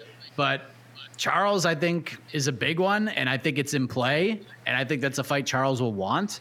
So I'm not ruling that out. Conor always looms over these things. We also got Poirier and Chandler, who, listen, they're both coming off loss to Charles Oliveira. But if Islam Makhachev wins, there's a very good chance that one of those two guys could fight for the belt. So I don't think Volk is as much in play as a lot of people think. I could be wrong. If he is, cool, but I don't know. I think I would bet against him fighting for the lightweight title in his next fight.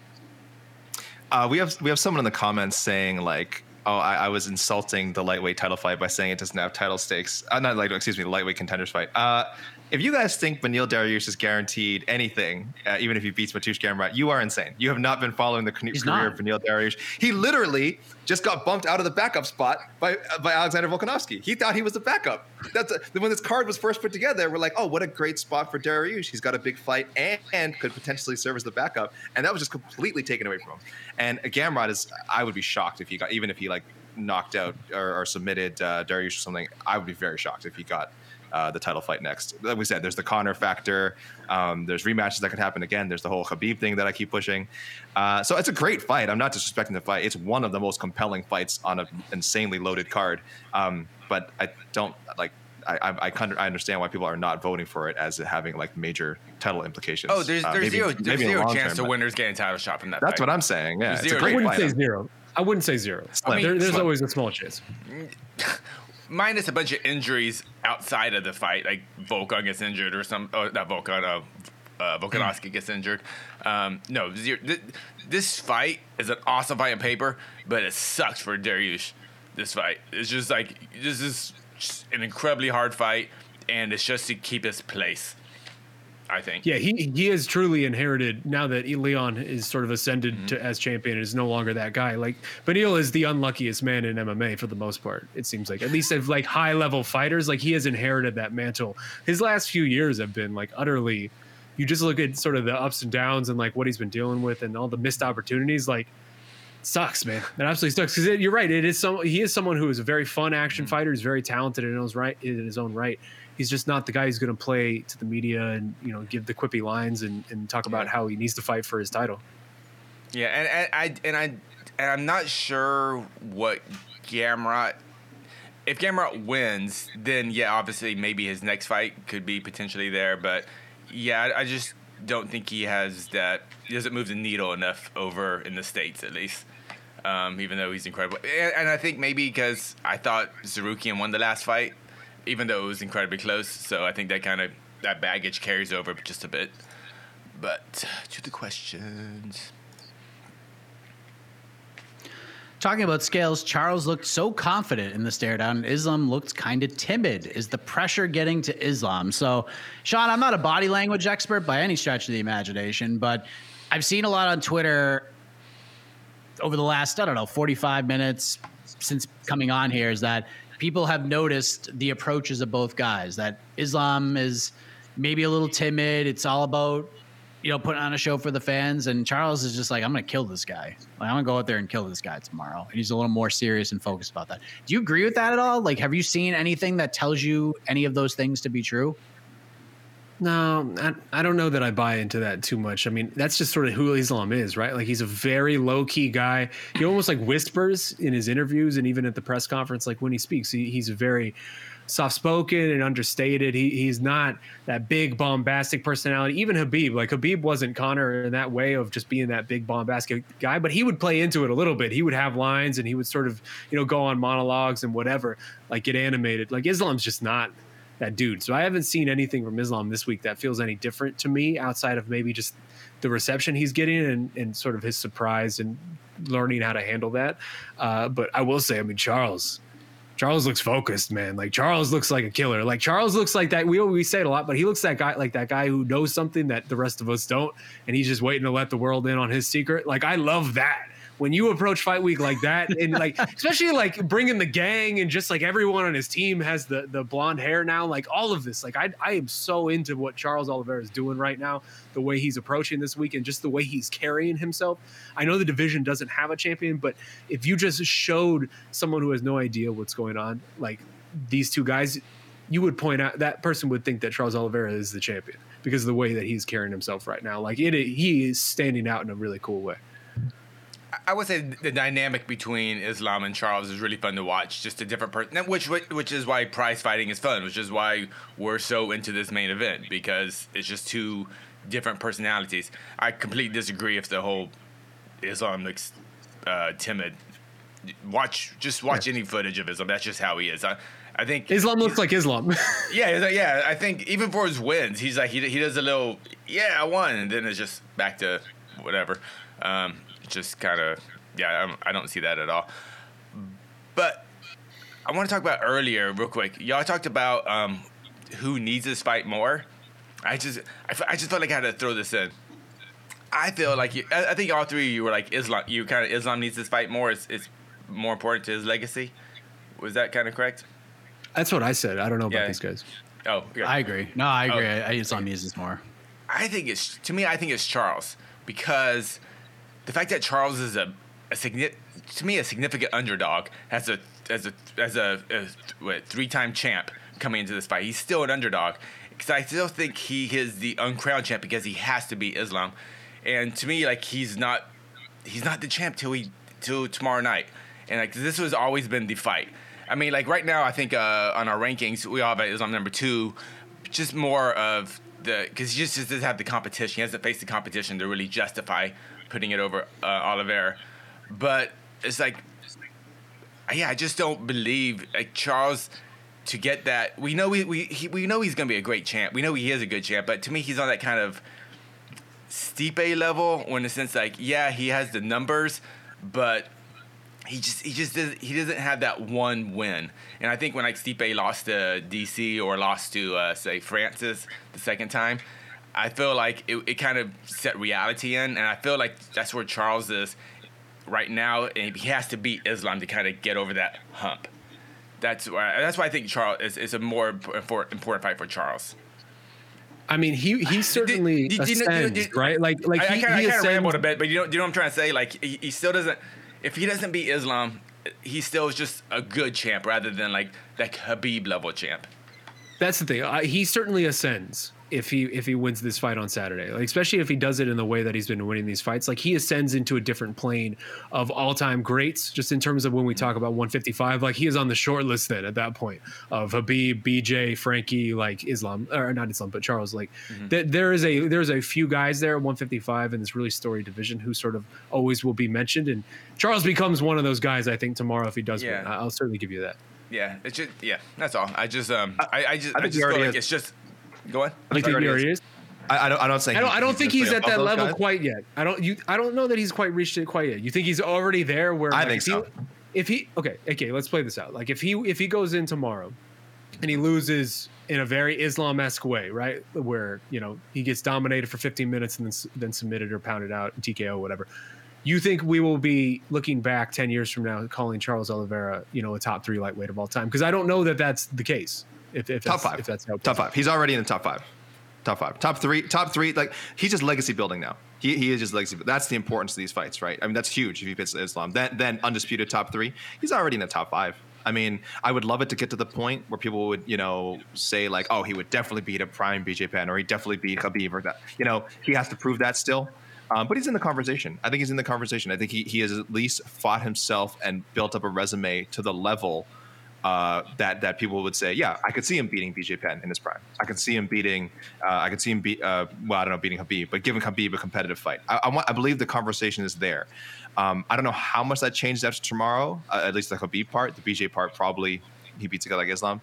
But this is a strong resume compared to some of the previous lightweight champions. And he's won, 11? There's 11 straight now, right? He's on 11 straight wins. 11, yeah. This run alone cements him as a top 5 lightweight. I mean, I want to say he's top 5, but I think we're talking GOAT status with like that next. He's not there. He hit the top 5. I think we're all kind of there. And my big thing is and that's why I just can't. That's why the tomorrow's fight is so big for Charles, because he needs to dominate Islam, because like I don't think he does. He just needs to win. He's not gonna dominate Islam. He's not gonna dominate. We know he's not gonna. He's gonna do something insane. And that's why Khabib. And that's why to me Khabib will still be just the GOAT because of his dominance. Like you say, like Charles versus Dustin Poirier, Charles versus Chandler. They fight 10 times. You don't say Oliveira wins 10 out of 10, but if Khabib fights those guys, you think Khabib wins 10 out of 10, 10 out of 10, 10 out of 10. That's how good Khabib was. Charles he's just he might be the most exciting lightweight champion we've ever had. I think he's already there. Okay, then let's just say that then he is the most exciting lightweight champion, and that's just, I think it's just the Khabib Charles thing. It's not the numbers thing, it's about the dominance and how Khabib won.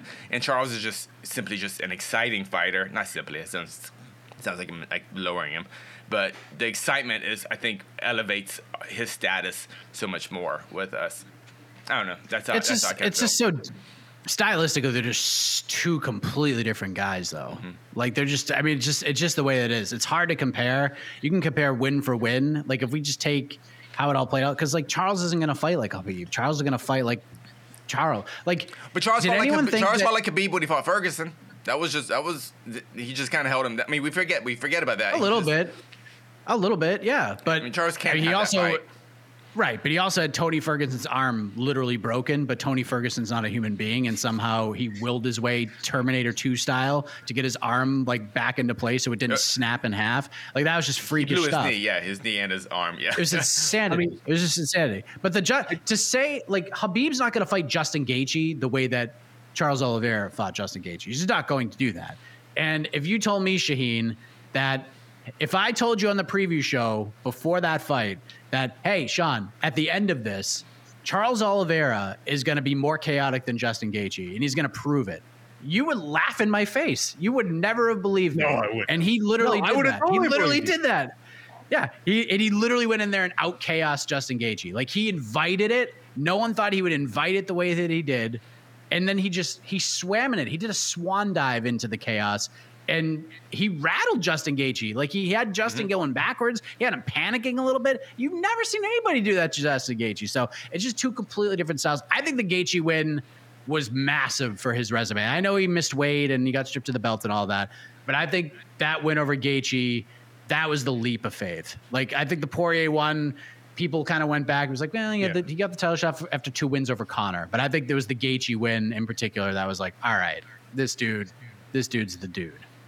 I would disagree slightly with the final point that you just mentioned, because I think it was the Poirier win. Because if you remember going into Dustin Poirier, even we as a website had Dustin Poirier as the number 1 lightweight in the world. Like that was the conversation going in, is that Dustin Poirier is the actual champion. What's his we thing? What's his we thing? Everyone but AK. And Guilherme Cruz. Shout out to Guilherme Cruz. Shout out to Guilherme Cruz.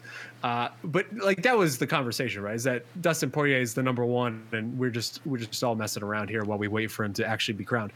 I will say, like, if Charles wins in a Charles-esque fashion, Casey, sort of going back to what you were talking about on Saturday, it does shift the conversation in a way that I think would be very important, right? Because ultimately Khabib still has that pureness of his record, right? The untouchedness of his run, just the fact that he never really struggled with anybody. Like that is, no one's going to ever really approach that, or at least like no one in this era is going to approach that.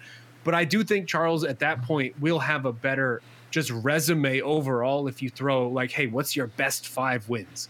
And you put Charles' best 5 wins against Khabib's, like I think Charles probably outpaces him in that regard. So I don't know. I agree with you have the best 5 losses, and Khabib. But that's the thing. So then that's what I'm saying.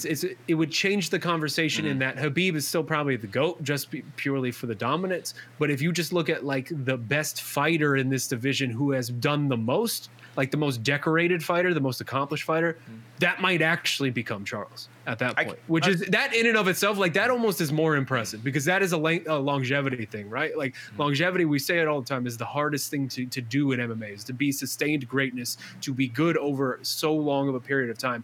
That to me is more impressive than someone who just gets out in the middle of it.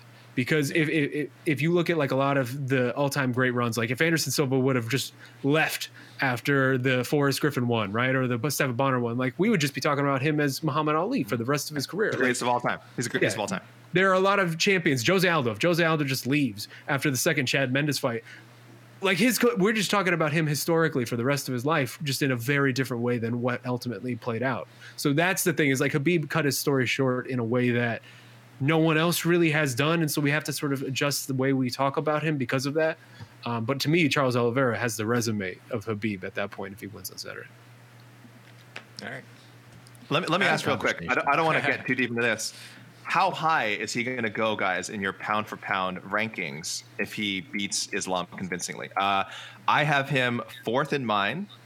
I think he would jump. I have him behind Ngannou, Volkanovski, Adesanya. I think I'd jump him over Ngannou. Mike, you have him the same thing. You have the exact same as me, exact same top 4. So I don't know if he would jump over Ngannou for you. Shaheen, you have him 3 already. I don't know if he can go any higher. I don't know if he jumps Izzy. Casey, you have him pretty low. I imagine you jump a few people in yours. I have him behind Makhachev. Yeah. Yeah, you have him behind a few people. So I imagine obviously he jumps over Makhachev, maybe a few others. I don't know. What are you guys thinking? Shaheen, does he jump over Izzy? Like a dominant win? That's one of those where I need to see how it gets done. Does it happen? Yeah. Because if it is a very Charles-esque win where he battles through some adversity and there are moments where it looks like he might be losing and it might be on his way out, I think I'll probably stick with him at number 3. But if he goes out there and just really surprises all of us and does some terrible things to Islam, like I might jump him over Izzy. For me, Volk is still the number one pound for pound fighter in the world, just because he is the single best, most skilled, most talented fighter in the world that I have seen, at least currently right now. But he has a chance to jump over Izzy for sure to number 2 on mine.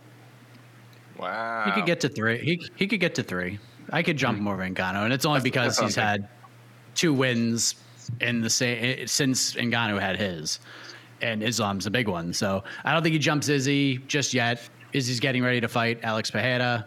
Obviously, if Izzy loses, I mean, Charles Oliveira could be the number 2 pound for pound fighter on my list. Yeah. But we'll see. Ooh, what a big card. What a big card. All right. By the way, ranking show coming out Tuesday. That's right. Let's go. I can't wait. We are gonna have some stuff to talk about next week. I haven't been on in a while. I have to jump on this week. Get on. I'm just putting it on the top. All right. I have not Mike been Heck's on in a while. Best friend. Get in here. Let's do it. I like this question. Where does O'Malley go in the rankings or title contention prospects if he loses to Piotr Jan? Let me say first. I like this question. It's a great question. I think Sean O'Malley has nothing to lose. I'm sure he doesn't feel the same way. Losing sucks all the time. He's aware of what everyone's saying, that there's, quite literally a title shot almost guaranteed if he puts on a good performance against Piotr Jan. But I think so many people expect him to lose and didn't even expect him to get this fight in the first place. I remember when it was booked, I was like, man, what a great fight for O'Malley. Like, if he loses to Piotr Jan, where's the shame in that? This is a former bantamweight champion, a guy who many people still think is the best guy at 135. A lot of people thought he did not, necessarily lose that second fight. It might have been, draw at worst. So yeah, losing sucks. Losing out on nothing is guaranteed in MMA, by the way, but an all but guaranteed title shot. He's not going to be far away if he loses Piotr Jan. I don't think it pushes him back that far. He's not even ranked in our rankings. He's not even a Favre. Doesn't even have a vote. Bantamweight's just tough. Bantamweight's so tough. Bantamweight is tough. Yeah, there's just a lot of good guys. Especially globally, like when you're including Bellator guys. This is true. We include outside the UFC guys. So, but he could be at 16, 17, 18 if we extended it that far in a lot of our rankings. So, I think this is just found money for Sean O'Malley. As long as he doesn't get embarrassed, as long as he doesn't completely housed. But there's no exposing him. There's no O'Malley's was exposed if he loses to Piotr Jan. No, Piotr Jan's really effing good. And this getting the fight at this stage of his career. I know Shaheen said he's already 5 years in, but it's still a pretty high level fight for a guy who's only had 10 UFC fights. So I guess 10 UFC fights a lot. That's a lot. That's plenty. I guess it is a lot. But I am standing by my point that he has very little to lose here, other than literally having a loss in his record. I don't know that I agree with that, AK. Like it's not like a short notice fight or anything. This isn't quite that setup to me. Like there was you mentioned a few sentences in there that felt very important to me of whether he gets embarrassed or he gets housed, because that to me, that could be very damaging. Like if Sean O'Malley has built himself a specific reputation, right? And it's a very internet friendly reputation. It's a reputation built upon the idea of the Cheeto loss wasn't a real loss. That was a win. And I'm still undefeated and all of this. If he goes out there and gets absolutely trucked by Piotr Jan, which totally could happen, it is very difficult to sort of carry himself in the same way that he has carried himself within this division. No, it's not. Not with the way his fans are. Not with the way his fans are. No. I'm not saying he's not going to be popular. I'm not saying people are going to still not want to see him fight and he's not going to get big fights, because of course he will. He has a following and people are tuning into the Sugar Show regardless. But it's hard for you to say you're that guy if we can all just point to the time you went out there and lost in 40 seconds to Piotr Jan. That changes the math a little bit on the conversation in a way that I think would be very damaging. It would take a while for him to recover from. I don't know, because Jan is so good. And I think he would so much. And I think O'Malley's been saying the right things. He is not oversold his chances. He's been saying what you would expect. Oh, I'm going to knock him out. I'm going to beat him, but I'm going to get a title shot. He's been saying the kind of the rote, pre-fight hype stuff. But even he let Piotr Jan call him a street whore at the press conference. He was just kind of that was amazing. He was kind of yeah, that was a good one. There really was no comeback to that. So he was like, yeah, you got me. He's kind of handled this the right way as far as building up the fight, building up his chances, saying I'm going for the knockout, but he really has not said anything extravagant, anything unbelievable that he shouldn't be saying ahead of a fight like this. So yeah, I know what you mean. He won't be able to sell a loss to Jan like he did the weird no contest with Munoz, and then the loss to Cheeto and keep calling himself undefeated. That's fine, but I think he'll find a way to spin it. He's actually pretty decent at spinning stuff like this, so I really don't think he's going to get hurt too much. And again, having dealt with some of his fans firsthand on social media, man, I'm telling you something, they do not give a crap of what's going to happen to him. I would argue that Sean O'Malley has the most to lose on this card in the sense that he is going from an unranked fighter, and he gets this fight, he gets a freaking title shot. When in the modern UFC memory can we recall that? A guy... Alex Pereira? Maybe, but Alex Pereira had to get through Strickland. At least, yeah. That's the same level version. But Strickland isn't Jan in the comparison to the weight class. You know what I'm trying to say. Sorry. That's why I think this is so big, because this is a lottery ticket for Sean O'Malley. If he loses this fight to Jan, he has to actually earn a title shot after this. To me, if this is a lottery ticket. He beats Jan, he gets a title shot, and this won't happen again in his career. I can't think of another fighter who. You can't lose something you didn't have, though. It's not like he's been guaranteed. I mean, it's not guaranteed. It's not like he had a title shot previously and lost it. You can't lose something you didn't have. You know what I mean? I know what you guys currently mean, right now, like the conversation around Sean O'Malley is future title contender, future champion, right? Like, I don't know that that's the conversation if he just gets demolished by Petr Yan. I think at that point, the conversation is fun fighter, very popular guy. He's going to be a fun, good matchups, but we're not looking at him as this next world beater, this next champion in this division. Unless it's a good competitive loss, then I think O'Malley still this isn't a big loss in a sense. But if he gets demolished, then he has to truly earn a title shot. That's bad. That's why I think he actually has an incredible amount to lose.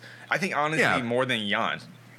But I would say, like, if Charles Oliveira got demolished, he'd lose a lot more than Sean O'Malley has. If Aljamain Sterling got demolished by Dillashaw, I'd say he'd lose a lot more. Like, if anyone gets demolished on the card, any of these big fights on 280, I think the stakes are just as bad, if not worse, for them than they are for O'Malley.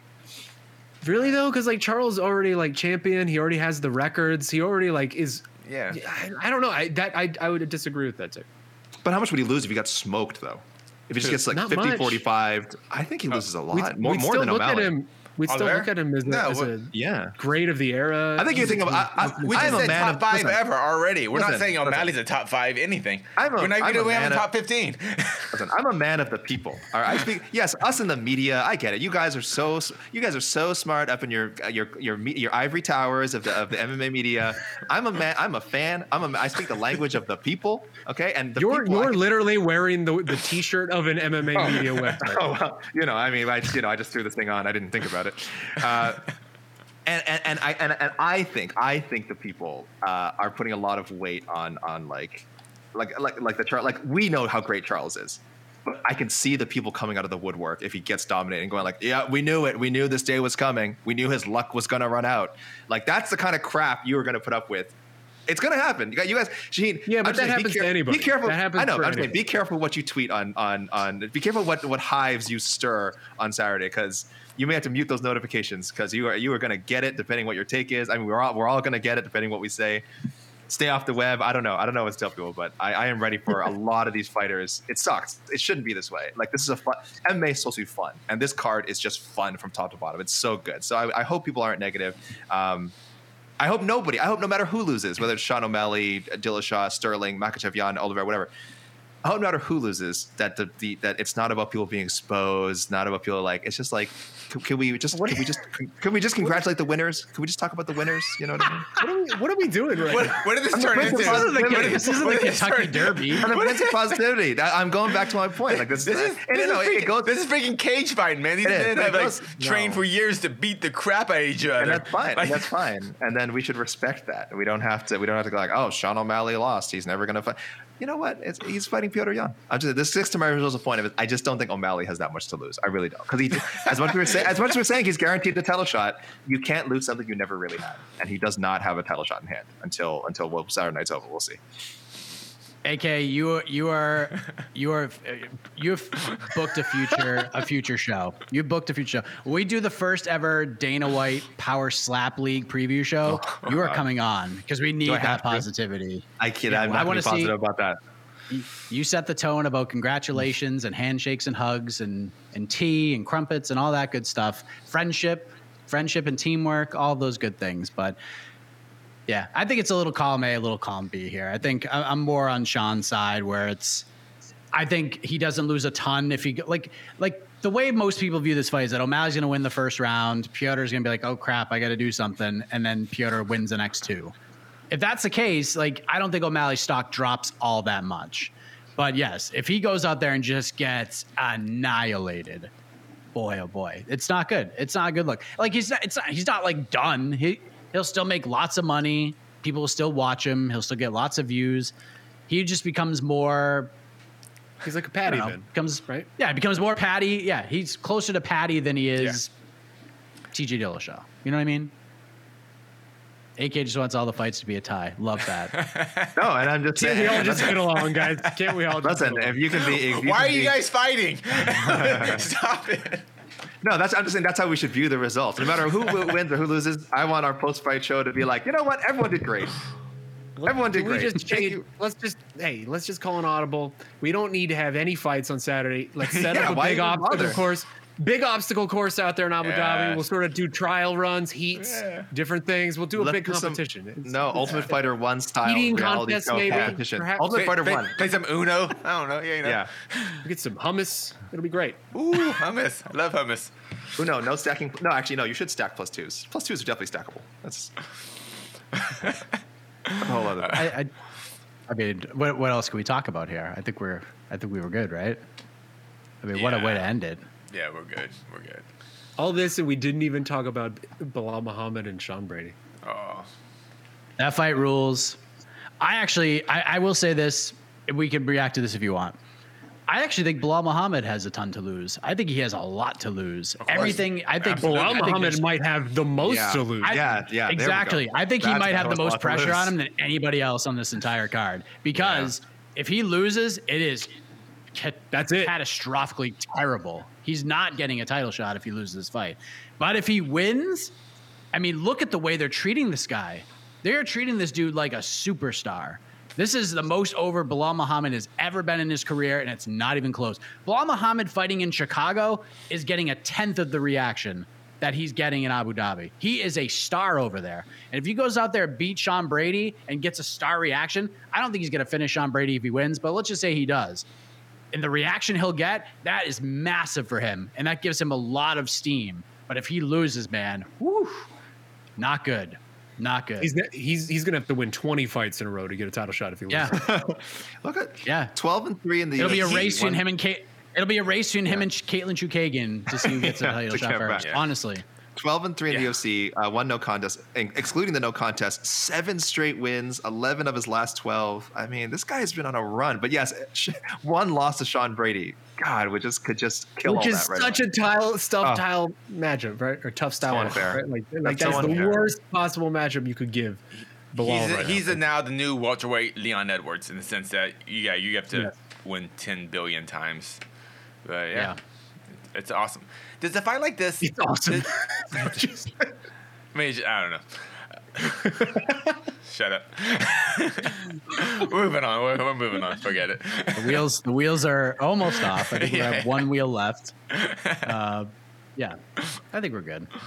Yeah. All right. So we talked about it. Stakes are very high in that one. We ready for the music? I'm ready for the music. Let's hit it. There we go. Now we know we're done. So, listen, we gave it, 93 minutes here? I think we gave this card enough love. It deserves more, but listen, we have things to do. We got to get ready. We got to get ready for all this. A lot going on tomorrow. People's Pre-Fight Show, 9:15 a.m. Eastern on this here channel. Jed and Casey, I believe, will be tag team in that. And then, of course, CoverageMAFighting.com throughout the entire card. 1:45 Eastern, it's watch party time. Then we'll have your press conference, post-fight interviews with Jose, and we'll have a post-fight show. And then AK, my best friend, I'll see you Sunday morning, my buddy. Some matchmaking. So just because UFC 280 comes to an end doesn't mean we're done. We'll have a lot more for you. But we are done with the show. For AK, for Casey, for Shaheen, I am Mike Heck. Get some rest, everybody. Early day MMA. Good night. Oh, I like that. That has a good cadence to it. Early day MMA. Early day MMA. Early day MMA. Yeah. You're listening to the Vox Media Podcast Network. The NBA playoffs are heating up, and so is the action at DraftKings Sportsbook, an official sports betting partner of the NBA. DraftKings brings you same-game parlays, live betting, odds boosts, and so much more. You can download the DraftKings Sportsbook app now and use code VOXMMA. That's code VOXMMA for new customers to get $150 in bonus bets when you bet just $5. Only on DraftKings. The crown is yours. Gambling problem? Call 1-800-GAMBLER. Or in West Virginia, visit 1-800-GAMBLER.net. In New York, call 877-8-HOPE-NY or text HOPE-NY 467-369. In Connecticut, help is available for problem gambling. Call 888-789-7777 or visit ccpg.org. Please play responsibly. On behalf of Boot Hill Casino and Resort in Kansas, 21 and over. Age varies by jurisdiction. Void in Ontario. Bonus bets expire 168 hours after issuance. See dkng.co/bball for eligibility and deposit restrictions, terms, and responsible gaming resources.